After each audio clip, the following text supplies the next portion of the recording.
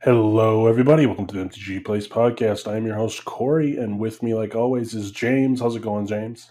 Hey, doing good. How y'all doing? Did you have a good Thanksgiving? Yeah, it was really good. Got to see the family. Drove a whole 15 minutes, which is nice. That's close. Ate a bunch of food. Watched some football. So, yeah, it was a good time. Did you do anything fun?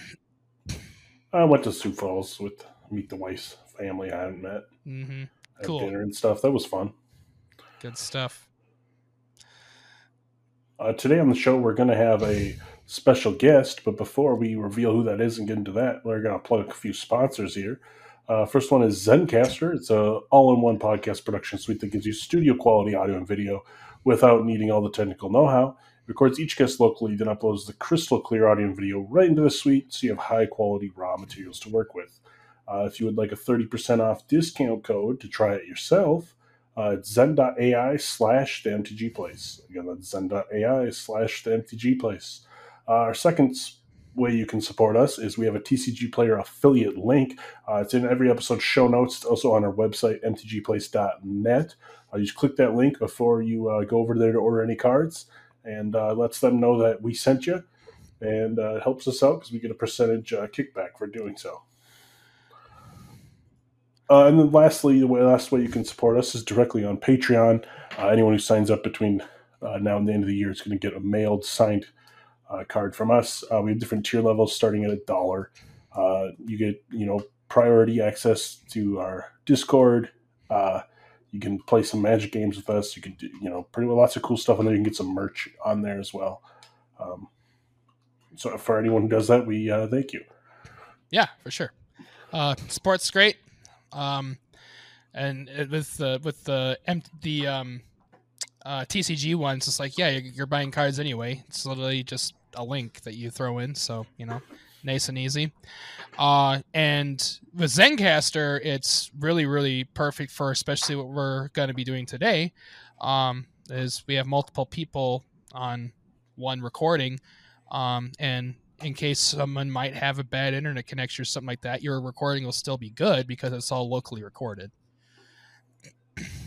Exactly. So it's really good for something like this.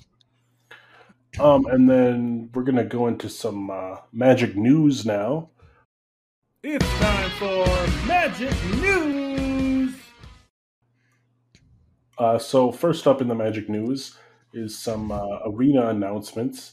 We got the event schedule. We got Jump In, so they're going to bring back some Jumpstart stuff because the new Jumpstart set is coming out on Friday. Awesome. They're going to have some more Explorer stuff. They're going to have Brothers War draft. They're going to bring back some new Capenna drafts. There's Gladiator All Access is going on right now, which Gladiator is kind of like Commander, except for no Commander, so it's like 100-card singleton. Right, yeah, it's a kind of weird one. Yep. Kind of Commander, kind of not. The qualifier play-ins are December 3rd is sealed for Brothers War, and December 9th is also sealed for Brothers War. The Arena Open, December 17th, is actually going to be the Arena Cube draft. Nice. Cubes are fun as hell, so hell yeah. Yeah, the Cube is awesome, and the Cube is coming back from the 13th of December through the new year. So if you like playing Cube, which is my favorite drafting format, yeah, that will be on Arena as well. And then they announced some schedules for the next Magic Cons. There's going to Philadelphia and then Minneapolis. Hey! They're coming here. Love that. I mean, Minneapolis does have a really solid Magic community, so it's definitely not surprising, but really nice to see. And we don't have to travel for it, which is great. We just go downtown. Yep. And that's it for the Magic news today. So now we're going to jump into our special guest. Everybody, we got a special guest with us today. It is Alper Markov from Concepts and Legends. How's it going? It's going great. Thank you for having me. Did you have a good Thanksgiving and everything? Oh, it's terrible. No, I'm just kidding. It was great. I had to deal with the family, you know.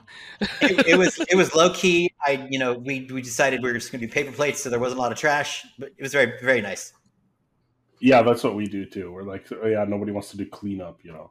No, food coma time. It's like food coma, and I know you're supposed to watch the game, but we watch Kingpin, the movie Kingpin. It's like our family tradition. Yeah, okay. That sounds It's a good amazing. movie. It's a hysterical movie. Everybody, if you haven't seen Kingpin, see it. It's amazing. So we're here. We're with Alper Markov. We got some interview type questions for you here. So, what's your history with Magic? When did you start playing and stuff? I'm pretty new, actually. The last week of War of the Spark was when I officially started playing. It was Commander that had gotten me into it. So 2019 was when I started. That is very fair. Commander is an amazing format. That's mainly what we play. I mean, we play, Legacy and some stuff sometimes too, but like it's so much harder to like, there's hardly any Legacy stuff anymore. Like the PTQs are all like modern or above, and it's just like, because we're more old school. Like I think we started about the same time, right, Corey? When did you start? 7th edition. Yeah, so yeah, we were the same time. Yeah. So like we're 2000 somewhere in there. We're a little more old school. So you were young when you started playing. So I was 38 when I started playing. I was in 6th grade. Yeah, I was 8 years old. So. Yeah, I started playing 30 years after you. So. Yeah, I just remember our good friend Ben came over to my house one day with this big box, and it was like the big like starter box that like the starter 99 I think is what it was, and it's just like, oh yeah, it's this really cool game called Magic. You gotta try this out with me. And then it was just I had that too. It was the Wizardrix Trained Org decks. Yeah, 7 mana 6/6s were the best card. Terrible decks. But hey, we were young and we didn't care. It was fun, you know. I mean, in all fairness, I've run some pretty terrible decks myself, and there have been very good cards that have been available. I just I'm not like the best Magic player. I certainly am not a competitive. For a while I hit Mythic, on Arena, a few seasons, but I'm usually a Platinum Diamond kind of player. I feel that. One time though, this was pretty exciting. Because when you are on Arena and you get in your ranking, and then whoever's playing whoever, they'll put you with whoever's in your ranking. And when you're Mythic, it could be you're like number 2,900, I think I was, and they put me against number 3. And I was so terrified, but I won. Like whoever they were, awesome. Whoever they were, they had an extraordinarily bad luck. Like it was just like they got screwed. And when I won, I literally jumped out of my chair. I was like, yes! And that sounds like me. I'm usually the one who has bad luck in Magic. It's a curse. Oh my goodness! Yeah. Everyone who knows me knows I have literally the worst luck possible. Well, I think because I play a lot of drafts, I think at the end of drafts, when there's not as many players, they'll start pairing you up a lot. So like I was in like Platinum and got paired against a Mythic a couple times, and I'm like, okay. That's the worst. And when they do that, it's you're kind of sat there thinking like, is there anybody else playing on the planet right now, or is this is it? Like you're gonna put me against somebody who's gonna like wipe the floor with me? Exactly. So we kind of already answered this question since Commander's kind of your thing, but what formats do you like to play? I play Standard, I know, but I don't have a local game store, so everything I do basically is on Arena. So I play Standard. I do play, a little bit of the one that we don't want to talk about. Don't want to say that word. But I do play it. I play whatever they throw at me on Arena. I love the cubes. Everything like that. Cubes are the best on there. Also, when the cube comes out on Arena, I'm like draft. Yeah, exactly. The ghost. I don't care that I don't get them. I mean, like they're so much fun to play. So I play everything. I don't. To this day, people have explained to me what Modern and Pauper, and I know Pauper, but Legacy, Vintage, I always forget which is which. and I can never seem to remember. So Vintage I don't. is the oldest one. Yeah, And then Legacy is the one after that. It's just a ban list versus everything's legal with the restricted to one copy list. That's the only difference. Vintage is the one you can play Black Lotus. Yeah, you could play that. Yeah, Legacy Emrakul is a win con in like multiple decks. Yep. Emrakul, she's quite a lady, that Emrakul. But yeah, so I play. That's my my hunting ground as far as Magic goes. Awesome. Cool. I was looking at your channel a little bit before this. You interview a lot of artists on there. Do you have a favorite artist? Okay. So favorite artist is difficult for me because there's so many interactions that I've had, but I mean, I guess I could say one of the more rewarding relationships that I've formed with my interview subjects has been with Anson Maddox. We became very close, and I've interviewed him several times. Magali Villeneuve we had on a couple of times as well. She's just she's an angel. She's just one of the sweetest humans ever. She's just nice. And they're both so talented. But I also represent a Magic artist, Greg Bobrowski, and he is up and coming. He debuted in the Infinity set. So cool. I mean, they're all really, honestly, they're all such wonderfully nice people. And outside of a couple of a-holes, most of them have been, wonderful. I mean, honest to goodness. Yeah, that's always really good to hear. I personally I think Magic is really special because of the art that's on the cards. There's not many games, especially ones that are really popular like Magic is, that have that. And I think it really kind of sets it apart from a lot of them. I agree 100%. I think it's really special because of the art, I really feel. Especially I think of pieces like Force of Will. Force of Will is such an iconic card, and Therese Nielsen, that's one of many pieces that she's done.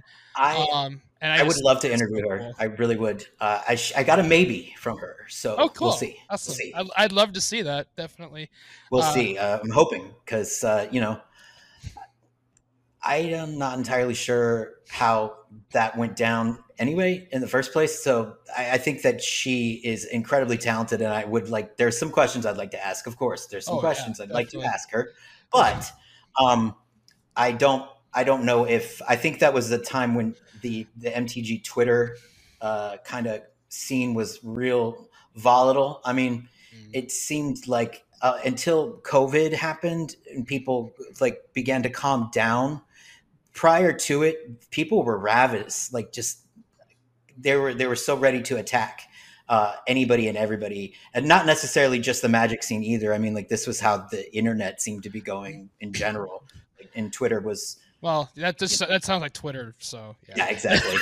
Yeah, it's okay. I try not to look at any comments on Twitter. A lot of the YouTube personalities are I have no decisions of what Wizards does, right? Please do not send me these threatening letters. You always have to marvel at somebody who thinks that I'm going to get something done by threatening a person. It's an amazing that you have to wonder I just playing the game. Sorry. Yeah, sorry about that. Can't really help you, but write a letter to your local congressperson. Yeah. Hopefully they'll do something. They probably will say, we don't care. But exactly. That's how it'll go. But I think that Therese Nielsen is amazing. Another one I'd love to interview is Rebecca Gay. She is phenomenal, right? I mean, her artwork is. Who do you guys like? Who are some of the other ones that you love? As far as artists go. Well, I can say right off the bat. Therese Nielsen's easy. I really like John Avon stuff. His lands are really amazing. I have a commander deck that almost exclusively has John Avon lands in it. Damn. I really, really like them. It's his full arts from Zendikar. I think I got a couple from when he did not Unhinged, but it was the one after that, Unstable. Unglued? Unstable, that's right. Yeah. And I think his full arts are. I don't have any Unhinged ones, unfortunately. Or no, I do have an Unhinged Forest. I forgot. I have one Unhinged Forest. John Avon, he actually said this in an email. He because a lot of the artists I interview, imposter syndrome is a thing they deal with. John Avon actually wrote, "I don't understand why people get so excited over my art," and I didn't know what to. I thought, oh, do you see your artwork? I mean, because like, it's really wonderful, but like, I can remember like when the Zendikar set first came out, I could tell which lands were his. Like his were just so far and away different from the other one. Like the other like 3 or whatever it was for each one. Old school. That's Avon and that's the rest, and I want that one. So what about you? I really liked Dan Fraser. Like the Moxes and stuff are just really iconic. And Dan's awesome. When he did the Secret Lair, where he did the Mox versions of like all the arcane signets or all the signets, was kind of cool. Yeah. And I also like Jesper Eising. He's got some sweet artwork, and he actually plays Magic a lot too. So yes. Cool that's really cool. Watch him do that. I got to interview both of them actually. Dan, Dan does this really cool series of paintings where he did like they're done in the like traditional sort of like the great masterly painting style, but it's photo or like, but it looks like photos, but paintings of like modern day food done in like still life form. They're really cool. Oh. It's like popcorn and pizza and like all beautifully lit. Like it's amazing stuff. And yeah, Jesper is a cool guy. I mean, he's also an incredible photographer. I don't know if you know that. Like he he takes pictures of like birds. He's a bird photographer. Like he does these high speed. Like he actually wins like awards like of photography. Yeah, like, that's hard to do. I mean, especially on such a small, fast target like that. Yeah, yeah. Lenses photography is a whole other thing. Like that's something I've dabbled in a little bit. I have a nice camera that I use for this too, that I fool around with, but I'm definitely no professional. That's for sure. Like, have you ever gotten paid for your photography? No, oh God, no. Okay. Maybe someday. That's my dividing line. I'm like, if you can declare it on your taxes and you can call yourself a professional. Right. Yeah, right. maybe in a couple years we'll see. I don't know, but hey, you got it. I mean, you can do it. There's no stopping you. It's the only person that can stop you is you, or maybe like a meteor. But other than that, I mean, who knows? Maybe it's a nice meteor. Yeah, it's hard to say. Maybe it's I'll let you take a photo. I just keep thinking of the meteorite magic card. That's falling on you. That's great. So speaking of which, do you have a favorite card at all? Favorite card? It's well, like, do you mean favorite mechanically, or do you mean favorite? Because it seems like there's got to be kind of like a pet card that you want to put in your deck, whether it's good or not. Like, okay, so I guess I'm just gonna have to go with okay, well, that's tough. Oh God, I gotta pick one. Jeez. All right, maybe a couple of yes, I don't know. The Hannaware Township. And Writhing Township, the Writhing Township, and the Hannaware Garrison, I believe, is the flip card. That one just is a nightmare come to life. Vincent Prost was the first artist that I ever interviewed on my channel, but that painting messes with me. It is so horrific what is happening there, and it's one of the main issues that I was kind of bummed by Crimson Vow and Midnight Hunt, because Innistrad used to be a scary place. Yeah. Yep. I don't believe that it is as scary anymore. Especially not at a vampire wedding. But that particular one is my favorite. But I will say close second is Succumb to Temptation, because I love the fact that it is the gayest card that I've out of all of the game, and it rings true for me. I have been in my life both that elderly vampire and that young 20-something. So it speaks. It was on point. Winona Nelson just like she nailed it. She knew what she was doing. So it's I have that one in foil because rainbow flag and all that. So there you go. Oh yeah, of course. Why not? Mm-hmm. I mean, and that's why we're stuff like this. Like I totally get it.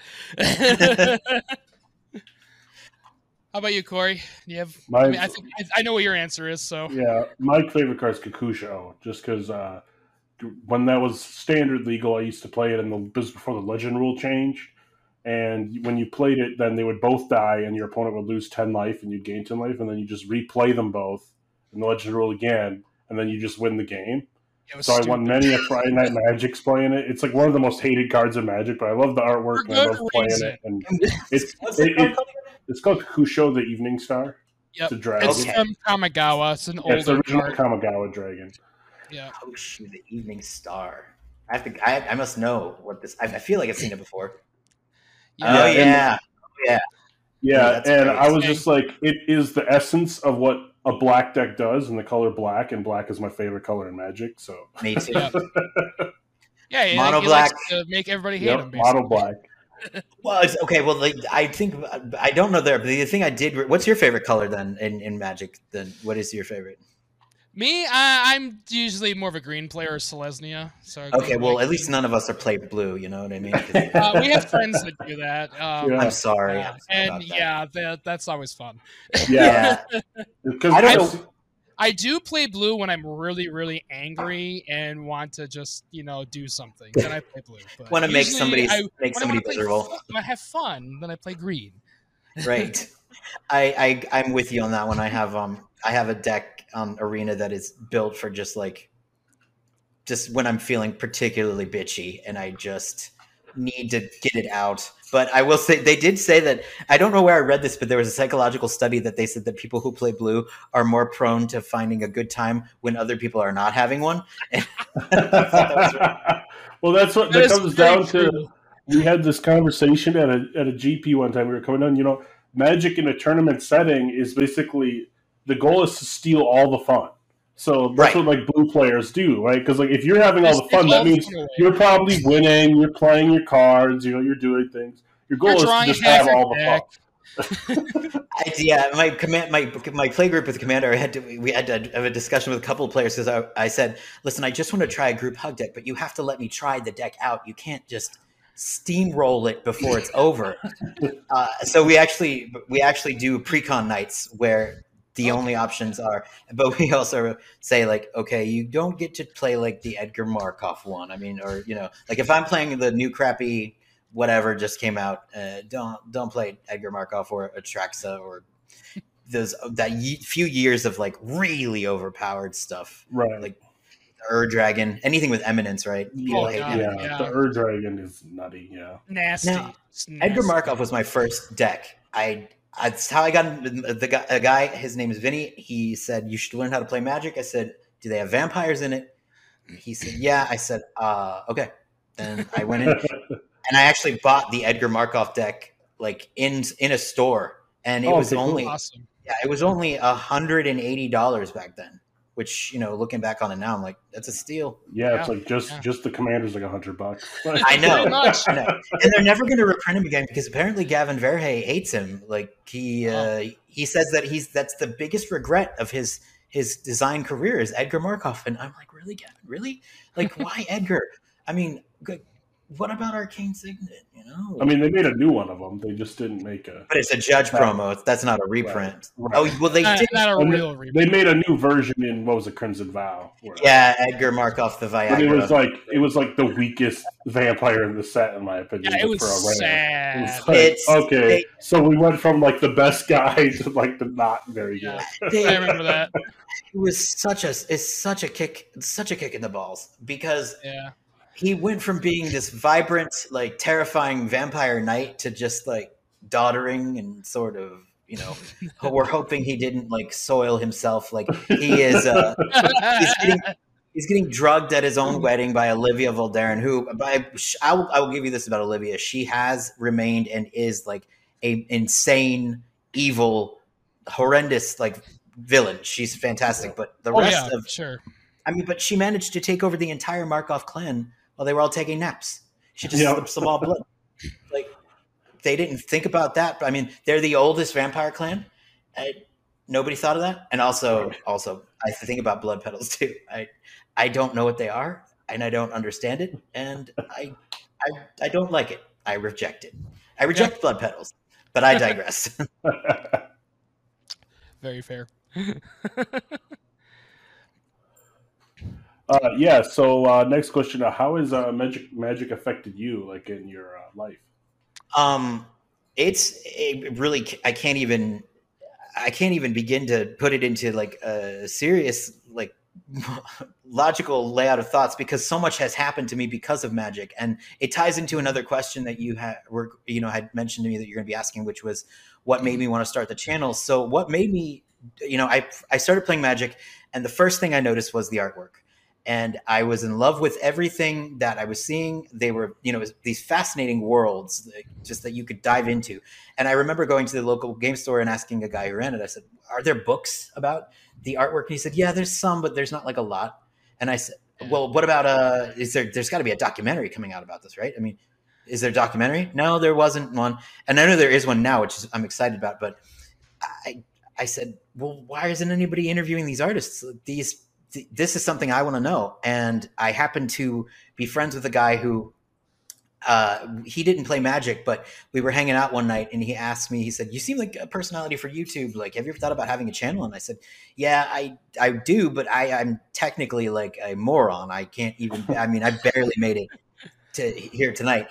And he runs his own photography studio, and he teamed up with me. Nate is his name. And I'm the creative, he's the technical, and we've been doing it for 2 years now. And just this past at Magic 30 in Vegas, we made it to Magic 30 in Vegas from what the channel had made, and we got a chance to hold the original Black Lotus painting in person. I saw that, and I was honestly going to comment on that. Like, how did that feel? I was terrified, to be honest.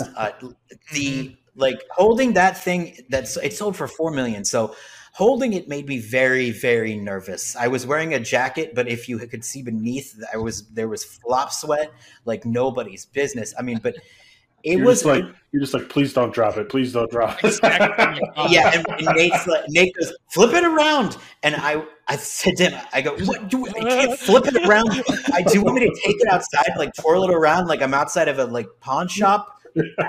Yes, board spinning. Because it had Christopher Rush's signature on the back, and then they left me with it. Like, everybody started talking and sort of doing this after shoot, and I'm just there holding it.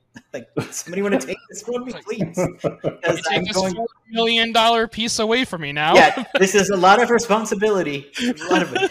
But it was surreal to be part of that, and it's getting to know all these artists and these people who have gotten the online content creators too, and just getting to know this community of people has been wonderful, because they are, and as you are testament to, when the Magic community is nice, it's the most wonderful thing in the world. And that's generally what I get from Magic, is the sense of community and camaraderie. And I joke about the Twitter thing, but for the most part, Magic players are people who just want to play Magic and be friends, and the people involved with the game are the best of the best. You can't argue it. I mean, I remember back when we used to actually really regularly do FNM, which was when it was around RTR, that area of time. We would do every FNM, and we would do every pre-release and every release and every two-headed giant, whatever, because we were bored and we were out. We were out of college or whatever at that time, or in college and just bored at home or whatever.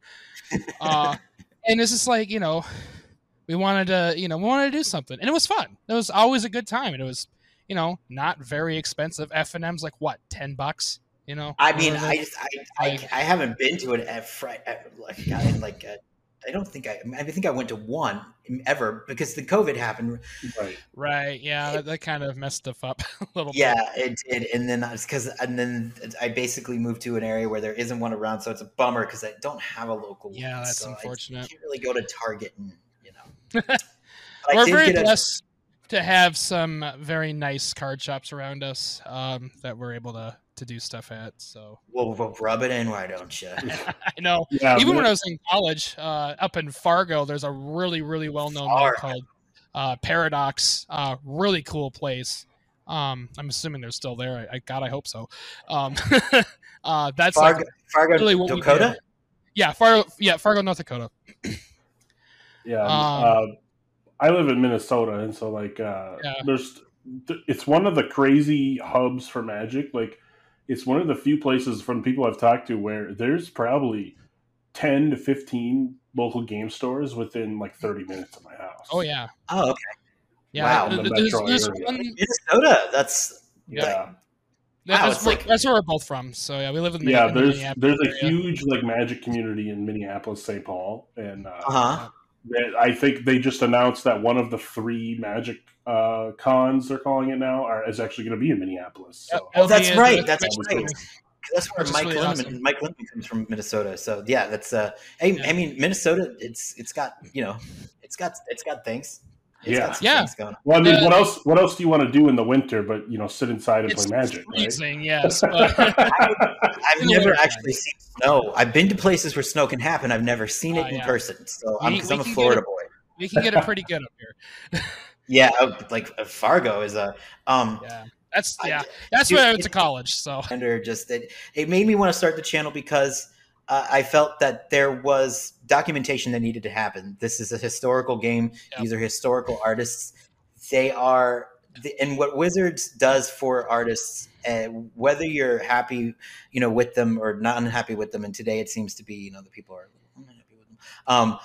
The thing that they do for artists is put them on the map, and they really are the closest thing to the way that like somebody would be, sponsoring artists in like the Renaissance. That they really kind of are filling that space because there are not, there's not really a chance to do that anymore. Everybody has, occasionally people have, people who look after them, but it's not done the way it used to be. So it just puts people on the map. It gives them a great chance of success, and it really is the best.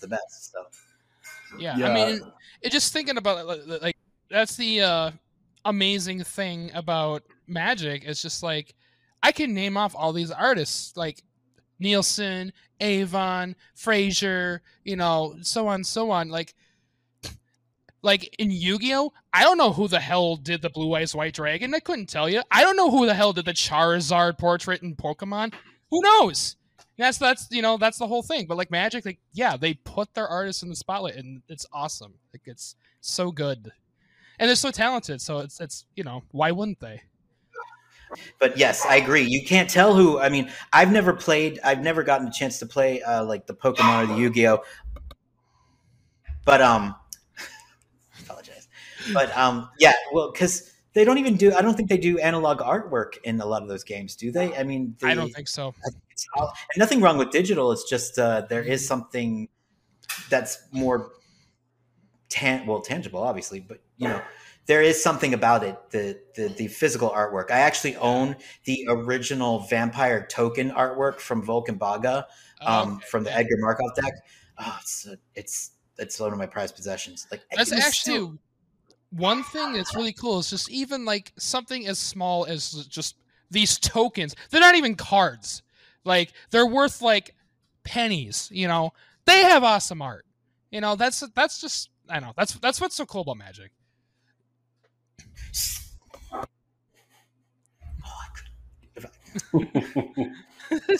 But it's true that painting that Vulcan did of the Vampire Token, there's parts of it that you can't even see in the actual card art. Like there's a bustier of Edgar Markov, and we did a video where you try to capture, but you can't even capture how wonderful it is to see it in person. You see the ridges. I remember when I went to go take it to get it framed in at the Hobby Lobby. The girl who was working there, she looks at it. She goes, "Oh, that's a really cool print." And she goes, "That's not a print. That's not a print." I was like, "No, it's not. That's a painting." Yes. She goes, "This is the coolest thing we've had in here ever." Like I usually have a bunch of like, old women wanting to frame like, paintings of flowers. It really is that cool. Still art or something. Yeah. Yeah. It's you can see where, every little line was painted. You can see that it was made by hands. And that's the thing that makes it so incredible is the talent that is that is Yeah. there in these There's an people. ungodly amount of talent in It's the ridiculous. cards.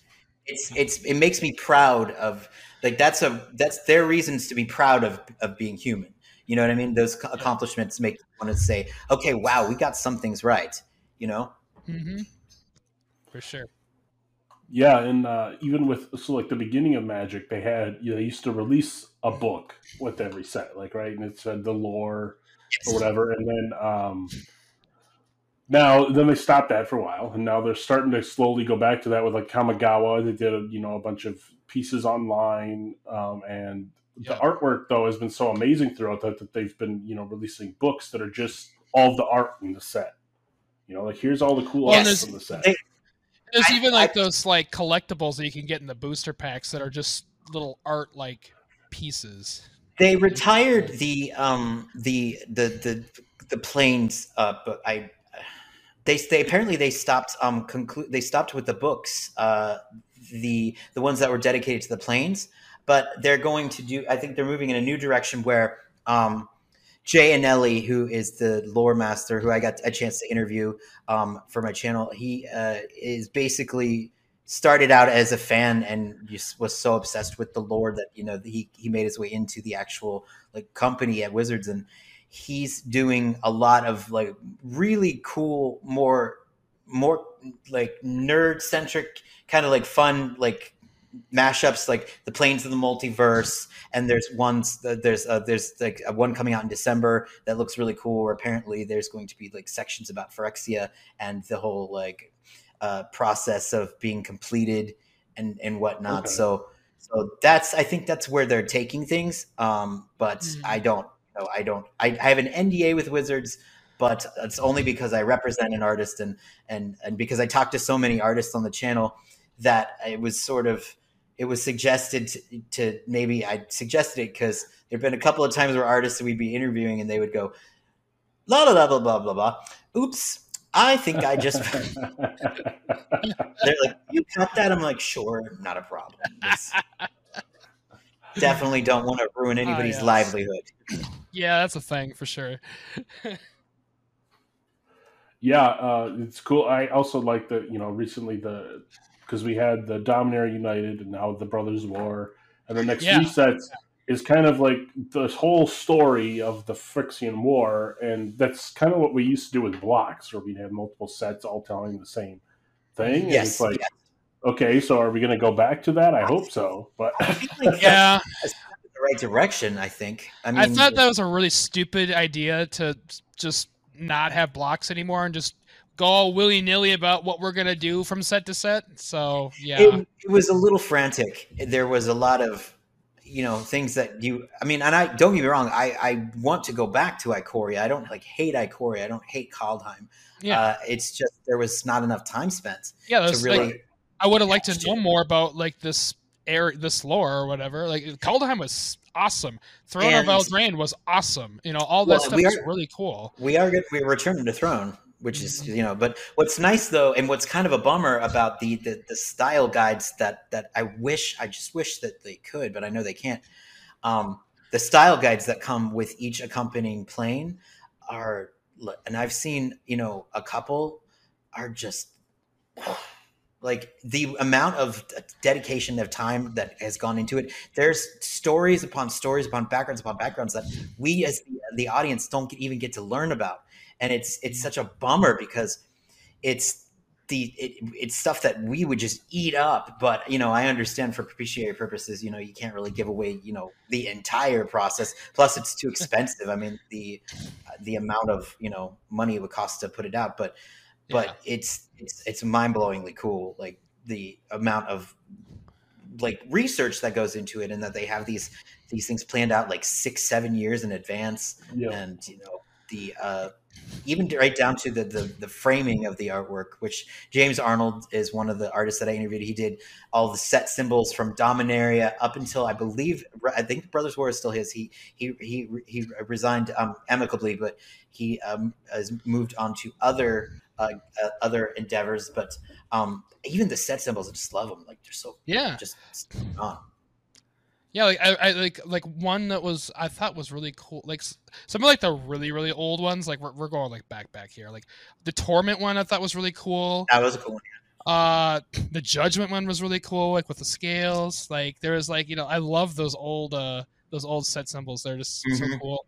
And they're just so iconic. I see it. Like I know what that set is. It's just really easy. And James was a disciple of those. Like he used to write articles for I think Cool Stuff Inc. about the set symbols. Like it's amazing that the game has taken in people who are just fans of the game and then kind of made them into the actual process of it. But there are plenty of people who I've interviewed who have never played Magic, who are artists involved with it. I don't think it's necessary that you have to play it to be a great Magic artist, but it certainly helps. Because sure. I was talking to one of the senior art directors, Ovidio Cartagena, who actually it blew my mind. I never even thought of this. He said that there are times as an art director, you have to think differently, and you have to figure out how are you going to show in a painting that something has death touch, like in the elements of like what you would do, like you put a blade or you do like a certain type of style of way they look. And I thought, oh wow, that's pretty cool. Like. Never really thought about that, like having to put the mechanical elements into the artwork. As an art director, it's pretty cool. Or even like the colors, like black cards tend to be obviously more black, white cards tend to be more bright, but it's interesting though. Sometimes, have you ever like tried it? Like, have you ever like take like your favorite like red card and place it in a blue frame and switch the colors just to see what happens? The framing, it changes the entire feel of it. Because there's been some red cards that there's been some blue cards that have red cards that have blue around them in the framings. But if you take the artwork out, you'd think, oh, that's just a red card because it's orange. Very vibrant, and then when it's in a blue card, it's something else. Yeah, it's cool. It's just like the viewpoint of like the frame and everything, like how it changes everything for sure. And then even the foiling too. Like if you get like different like foilings, that can really change the art as well.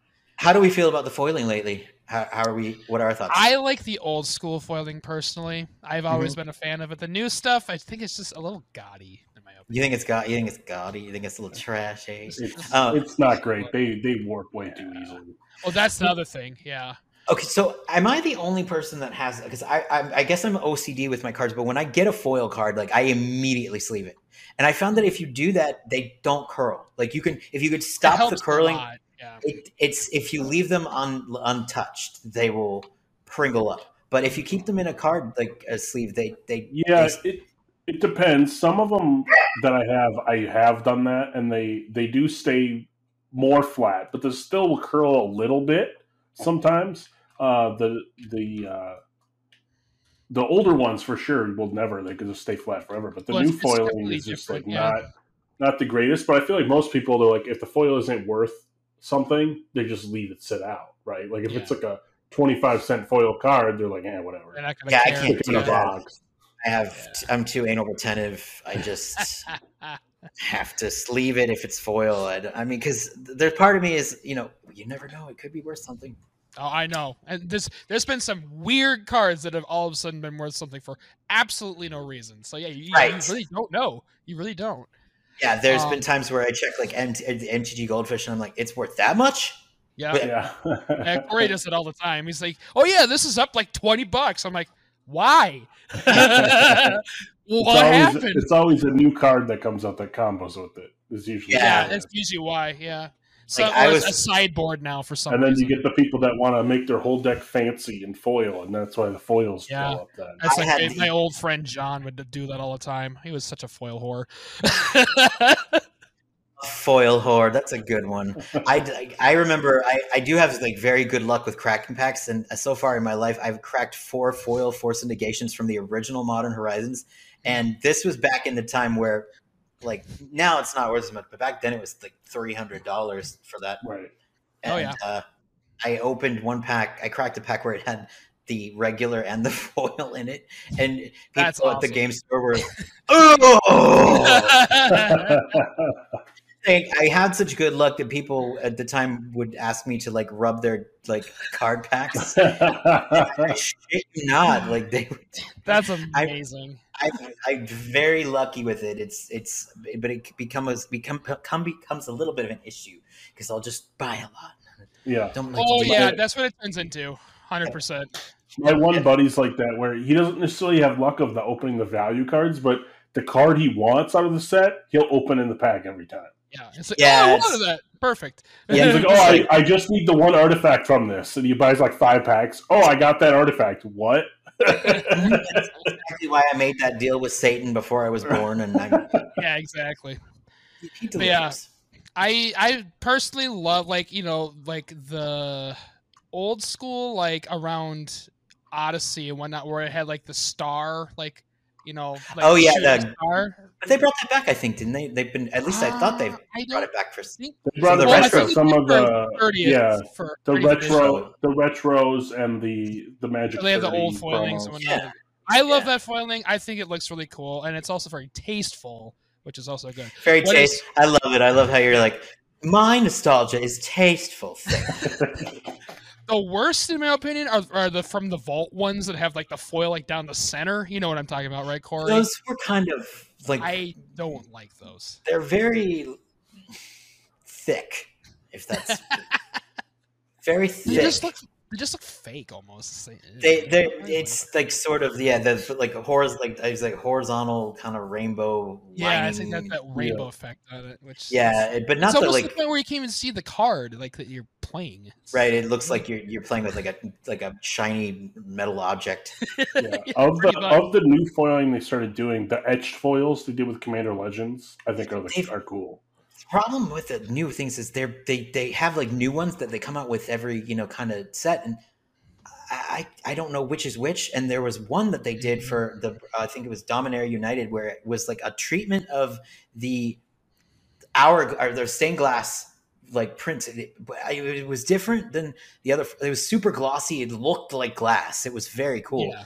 And I don't know what it's actually called, and I can't seem to.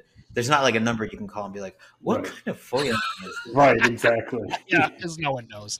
And they just call it different thing. Like, this is etched and this is like stained whatever foil. And it's like, okay. Well. Stained glass ones are cool from what I've seen. The Infinity ones were pretty. The Galaxy foils, they actually turned out very nice. I didn't really look at Infinity that much personally, but I know the unsets are usually really cool looking. So yeah, it's like it's dusted with like fairy dust and like sparkling. Maggie, honey, she's 17 and blind. So my God, I'm gonna just go get her out of her little trap. Oh no! We're just keeping her on my lap for the rest of the interview. Hey, there you go. Now you have a pet. I'm really sorry. I'm so sorry. I'm like Dr. Evil with my little yeah, it was Mr. Bigglesworth. Yes, I'll pet her. She won't get caught up because it's such a disaster. It's like there's stuff everywhere, and it's not good for a blind gal. She just everything is moved around, and it's not. You don't do that to blind things. You don't move around furniture, and it's not nice. It is not nice. But I feel that. Yeah, the Foil Galaxy stuff was very cool. So who knows? I'm excited about Phyrexia. I mean, I'm sure they're going to do something cool with the foiling for that. It's I'm interested to see. I think they're going I know that they're going back to what I feel is a little more of a horror like slant. The artwork for Brothers War has a lot more like actual like scary in it as opposed to the knife in the heart that was Crimson Vow. Oh, it was such a knife.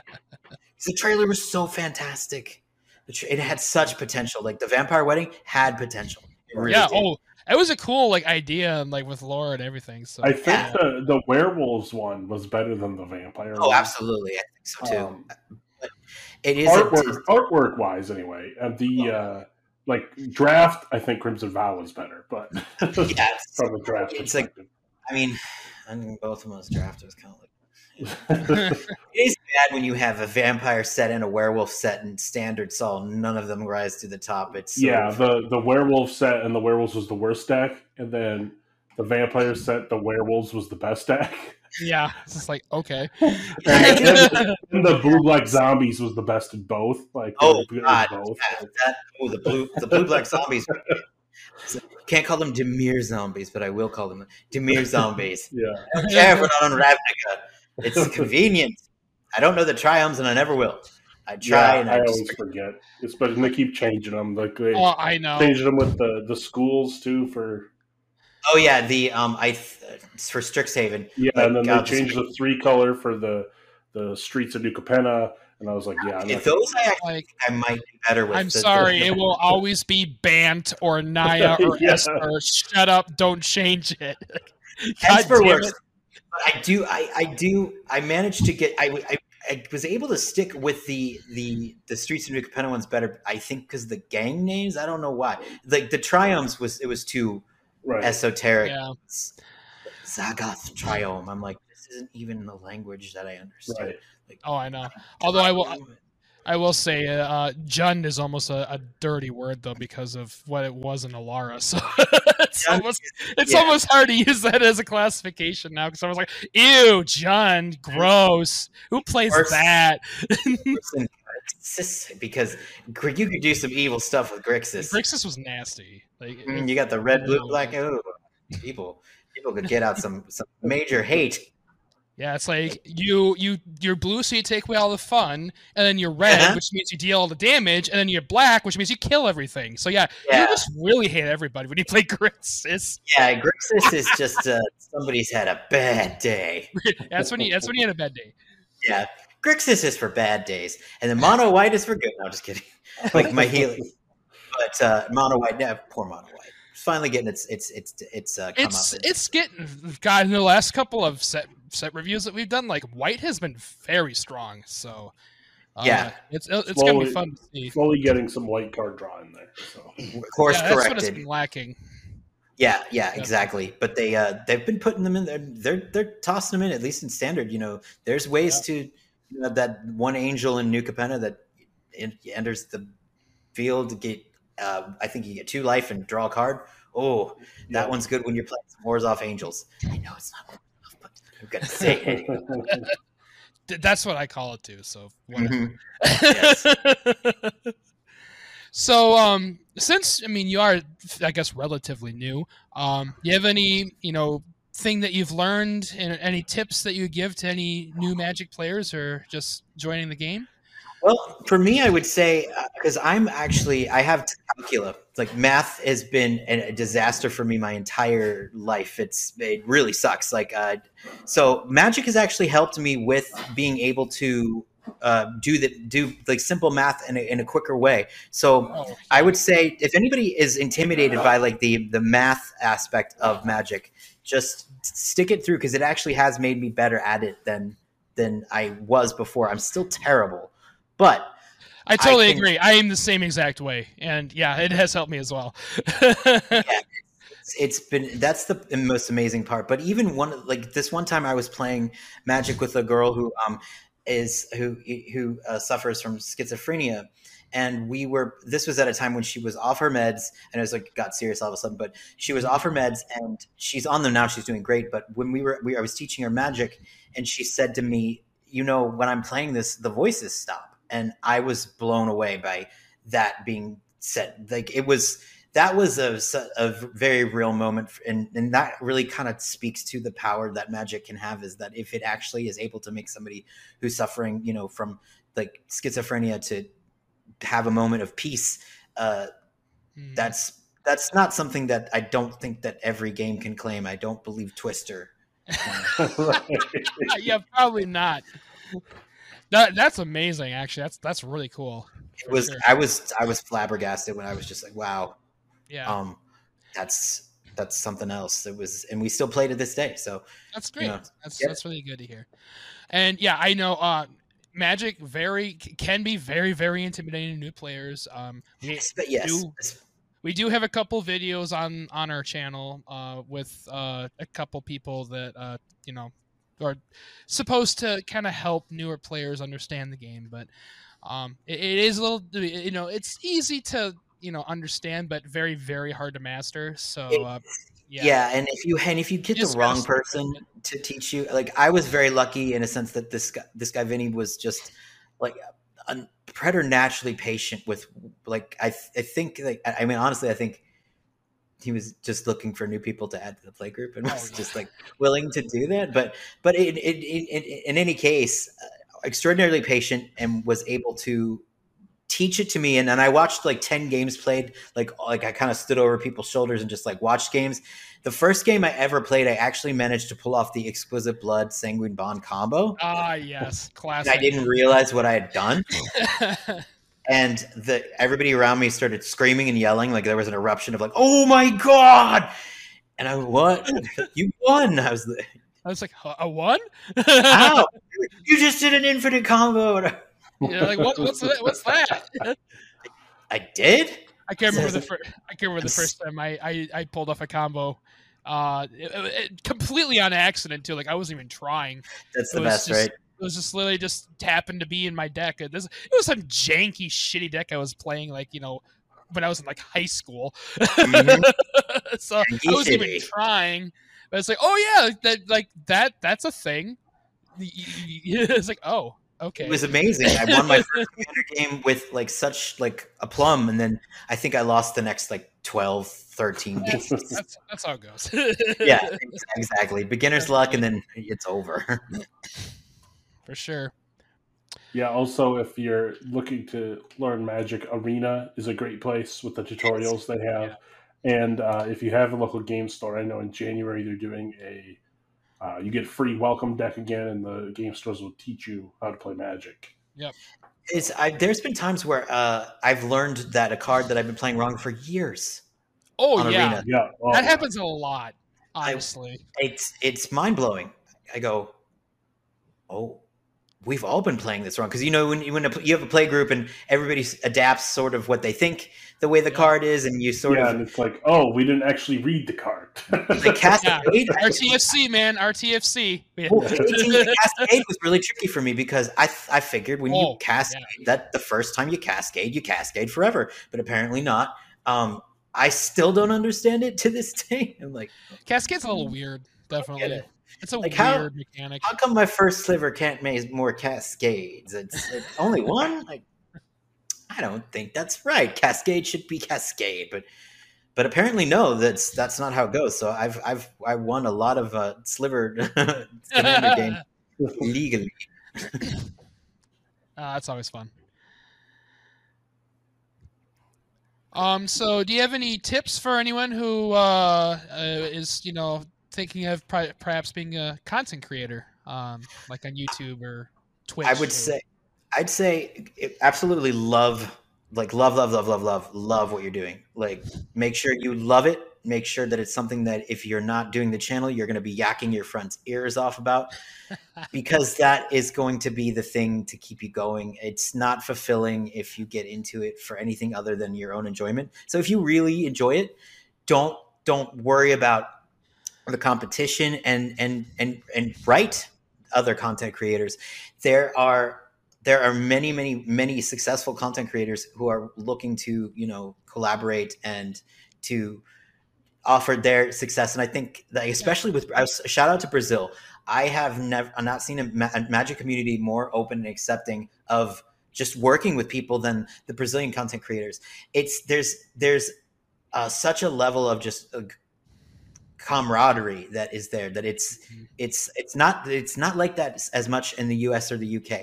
There's a little bit more of people maybe being a little like on the lookout for their quote unquote brand, and not realizing that if you have a brand, it's not going to be affected if you collaborate with somebody who is not like perfect or whatnot. So it can be a little cliquish, but there have been some wonderful American people who have given me a chance. Like I spoke to Sam from Mystic Studies very early on, Ryan Gomez, the Nitpicking Nerds, like those boys. And I swear I saw them. I knew they were going to be big. Like I interviewed them when they were 8,000, and now they're close to 100,000 followers. And it's a testament really to me and my ability to, yes, it has nothing to do with them, and Joe and Beezy, if you're listening, it's me. I did it. I did all the work. But you can think. But I do a podcast with Joe and Beezy, and it's the Magic Morons is the name of the show, and we just get together. Awesome. And we talk, and you guys should come on Magic Moron sometimes. As long as you're cool with being moronic, we are there all the time. That sounds really fun. Yeah, I'm a total dork, so it's okay. Oh, a dork and a nerd. Was that a dirt or a nork? I don't know. I think I like nork better, right? Because dirt sounds a little too much like turd. Yeah, exactly. Yeah, nork sounds good. Yeah. Well, that's something that I learned too. Is like because I started streaming on Twitch, and I was more like all about well, I'm just going to make a bunch of money from this. I'm going to do that. I want to be like famous, right? And then that kind of blew up in my face because it doesn't work out that way, right? Obviously, it really doesn't. No. I pivoted to just doing a Magic podcast, and it's like, okay, well, Magic, I can talk for hours, no matter what, whether I'm making it or not. Literally. I don't care. I do it for fun. With my I literally get texts from him every day at work about, there's this new thing coming out. And it's like, there's new spoilers. I'm like, oh my God, Corey, I'm working. Every single day, I'll text people. That's there you go. That's if you love it, then it eventually will pay. I believe the work pays off, but as long as you have love for it, right? That's the only thing I think that matters. Is if you don't have that authenticity, people will smell it on you. And definitely that would be my advice. Just love what you do, and don't be afraid that if other people are doing it, don't think that there is just that you have to stop because somebody else is doing it. Because I know this was actually pointed out to me by Daquan Watson when we did an episode of Magic Morons, and he really brought up a good point. Is that we had the same idea about an episode, and we both thought of it independently. And I said, well, I don't want to do it if you'd mentioned it first. He said, oh well, no, go ahead and do it. I think it's better. And then I thought about it, and it's true. Like if you ever watch an episode of anything on YouTube, and then they have a suggestion of a video that's about the exact same thing, you're going to be watching that one too, because that's how we are. Right. Yeah, exactly. Like I'm doing this, and I'm like, okay, well, Command Zone is the huge one, right? They do, they do reviews every set, right? And then limited resources that do the draft thing all the time. I'm like, well, you know what? I'm still going to do my set review, put my 2 cents in. Could be different from what they think. So it's your opinions, it's your ideas, Everyone wants to hear different viewpoints. Literally ran into Josh Lee Kwai walking in Vegas. It was pretty crazy. That's really cool. We ended up at the same. It was me, Joe Beezy. We were yakking, and I was telling a story about randomly running into famous people that I randomly actually followed John Travolta on a red carpet by pretending to be part of his posse because my ticket to the event was inside with my editor. So I was dressed in a suit and I was on my cell phone yelling at my editor. I'm like, "Don't hang up! Don't hang up! I'm just going to follow John Travolta's people into the stadium." So I did that, and as I'm telling the story, Josh Lee, you hear nitpicking nerds, and we look up. There's Josh Lee Kwai. It was something else. I got to experience it. We walked down the street with him. He's a very cool guy, very very chill, very like this in real life, very calm, speaking. And so he's like, I'm just thinking about maybe going shoot some craps later or something. And then we parted ways at the pizza place, and I turned around to Joe Beezy. I was like, that just happened? That just happened. He was aware of their work and said, keep on, doing what you're doing. And it was I said, do you feel like you're A-list now? And because I've always teased him, I'm like, you guys are A-listers now. Joe's like, no, we're more like B. And I said, not anymore. Not if Josh Lee Kwai knows who you are. Not if Josh Lee Kwai gives you props in the streets of Vegas. So yeah, for sure. That is amazing. That's a great story. I love it. There was a lot of that, and that was the one thing about Vegas that was fun was the experience of it. It was wonderful. I know that the event itself, people complained a lot, but other than the Command Zone debacle that happened at the very beginning where they weren't allowing free play, which they fixed the next day, I had a lot of fun. I mean, that's good. That's what matters, for sure. Yeah, fun's all that matters, right? Yeah, so you gotta have fun. Oh yeah, that's the whole point we do this. Fun is important. If you're not having fun, then then why are you playing? Yeah, right. Find a new play group. There have been One time I played against a Memnarch deck that had me so angry that I did not play Magic for a full month because of the torture that it was. So there have been times where I have to like excuse myself from Right. when you find yourself getting a little too angry. Yeah, me personally, I don't really. I'm just like whatever. Like, so like if I'm getting destroyed by that, I'm like, okay, hurry up and win. Let's go to the next game. The only times I've actually gotten annoyed was usually playing against a blue deck. It was a Memnarch, and when Memnarch stole my Edgar Markov, and it was like 2.5, 3 hour game, and it was the game Yeah, that's how that goes. that we get to play once a week, and I begged you not to make this deck. I begged you not to make it, and you said you weren't going to, and then you did, and then it went off in all the ways you wanted it to, and we just sat here and watched you play solitaire for 3 hours.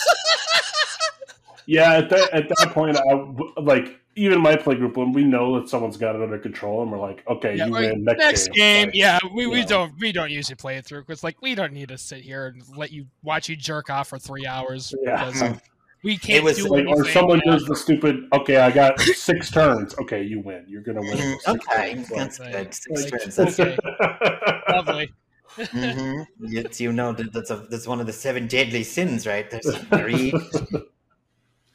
But yeah, so that Memnarch, I didn't play for a month. I was very angry. No. And to this day, when I see Memnarch, I just shudder. You're just like, kill it on sight. Where's my kill spell? Yeah, it's like you just grab that like spray of the rage. We play Damnation for this one card. I mean, I would exile. I'd kill on sight. Who are some of your kill on sights? Obviously, Turgid is a kill on sight, right? And Crick, you got to kill Crick, right? Yeah, immediately. Who are some other ones that you guys? I'm trying to Veto, because it's like a mini Sanguine bond combo right there. True, but Veto though he takes a little time to rev up though. Yeah, he takes some setup, but I like to, especially when they played as a commander, I'll just keep removing it. Like eventually you're not going to be able to play it. Yeah, it's too expensive. Because I figure, well, I can sit there and wait for you to play the combo piece and hope I have an answer then, or I could just keep answering Veto. Yeah, Veto. Yeah, you want to definitely take him out if you see him in standard, or well, he's not in standard. No, he used to be in standard like 3,000 years ago. COVID brain. But he is in historic, and there's been some times where I've vetoed off myself a couple of times. I want to know more about Veto. What's up with him? What's his story? Like, it's interesting. Maybe we'll learn more about him in the upcoming exile. Yeah, that'd be kind of interesting. For sure. He seems like he's the thorn of the Dusk Rose, you know? Like, what does that mean? Like, he's an enemy of Valinda? I want to know more. So, yes. These are the things that keep me from having a social life. Hey, you just socialize with Magic players, you know? Yeah, right. Exactly. The interwebs on Reddit. You ever wondered, like, what's going on with Veto? No. Okay. People are just like, no. Or like Veto Morganson. I'm like, no, Veto the Thorn of the Dusk Rose. Oh, well. I think we are at about our time here. All right. This has been amazing talking with you. I appreciate it. I'm sorry again for all the. No, that's okay. We'll edit it out. You won't even notice it.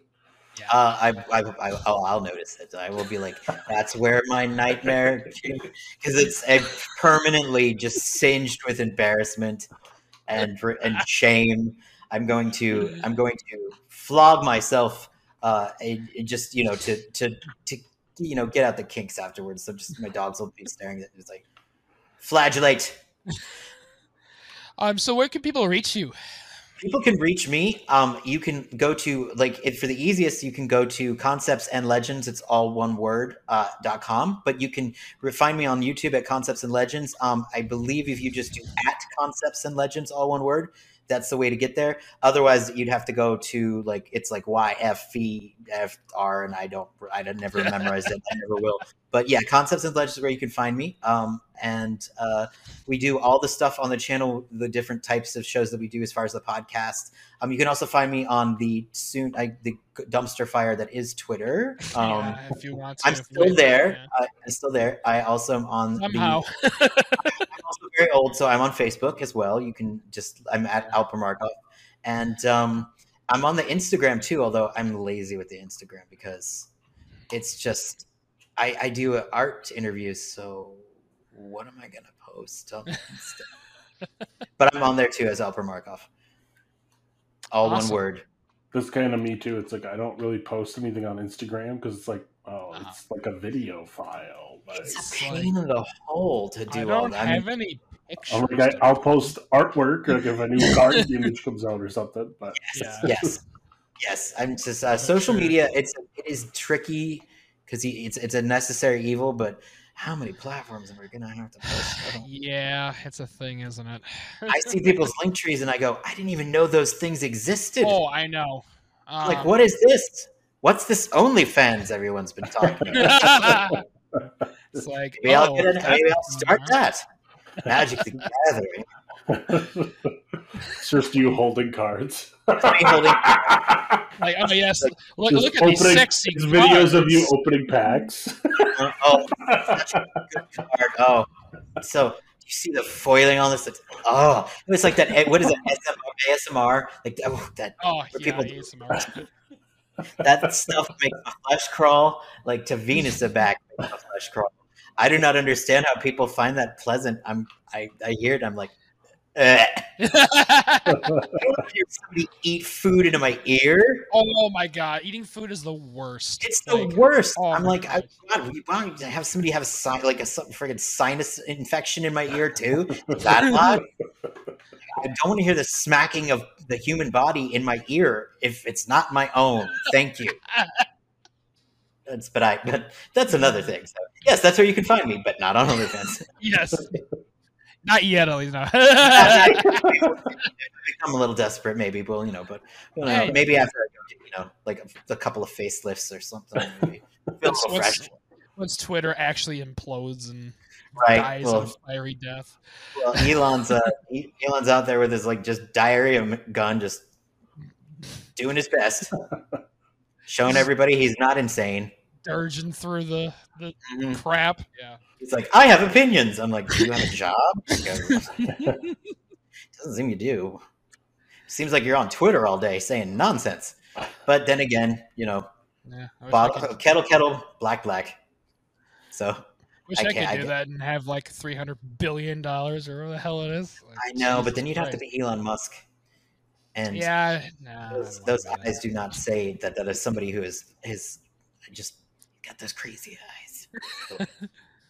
They're a little out there. We should try to find Elon. Be like, do you play Magic? I think you should play Magic, Elon. I feel like you'd be really good at Magic, and I think he would be. I would be surprised if he did play Magic. I think he probably would. But he has the mind for it for sure. He does. He should 100%. Friends need to go to him and be like, this is what we need to get you into. Play Magic. You could buy a Black Lotus. You could buy all of them. Yeah, literally all of them. Well, I was surprised when I found out Post Malone played Magic. I mean, cool, I guess so. But then seeing the way that he is, it's like, okay, he is just like he's a sweet nerdy guy. Before you've seen any of the interviews with them or any of that, but it's just like, Post Malone bought a Magic card. I'm like, okay, yeah. And then he starts being more involved. You're like, oh yeah, he's just a super nerd. It's true that you don't see a lot of nerds with face tattoos. So I think that's the thing that threw me off. Because I'm too old for his music. Because I've never really heard his music. I just saw the face tattoos, and I thought, well, okay, that's somebody who clearly doesn't ever want to work a 9 to 5. So, and that was my thoughts. But then as I got to know his personality, I'm like, oh, that's what a sweetheart. And I think, okay, maybe I just don't know what the young people are doing. Maybe a face tattoo is the new ankle tattoo. I don't know anything. I mean, I'm about as in touch as something that's not in touch. So I mean when he did that album with Ozzy, that was kind of cool. It's like, oh, okay, Post Malone's kind of cool, I guess. Yeah, well, he does seem like he's very cool. I mean, I haven't really heard any of his music, but I've heard people that I respect say good things about it. So I mean, I'm assuming that he's successful for a reason. He's a very good Magic player for sure. I mean, he definitely knows his shit. Yep. That's what it all comes down to, right? Mm-hmm. Knowing your shit and starting an OnlyFans. That's my advice. Everybody. Perfect.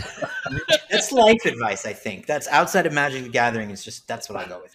And that's all we gotta. That's all we gotta take away from this, right? Absolutely. I want it on my gravestone. Your epitaph. Yes. My epitaph. my yes. I was about to say my penultimate statement, just because I love when people say penultimate. Like you just say the right before the end of the sentence, the second before the last thing, you have to say penultimate. My penultimate epigraph. That's what I'll do, and then I'll do my real one after. Have a follow-up gravestone.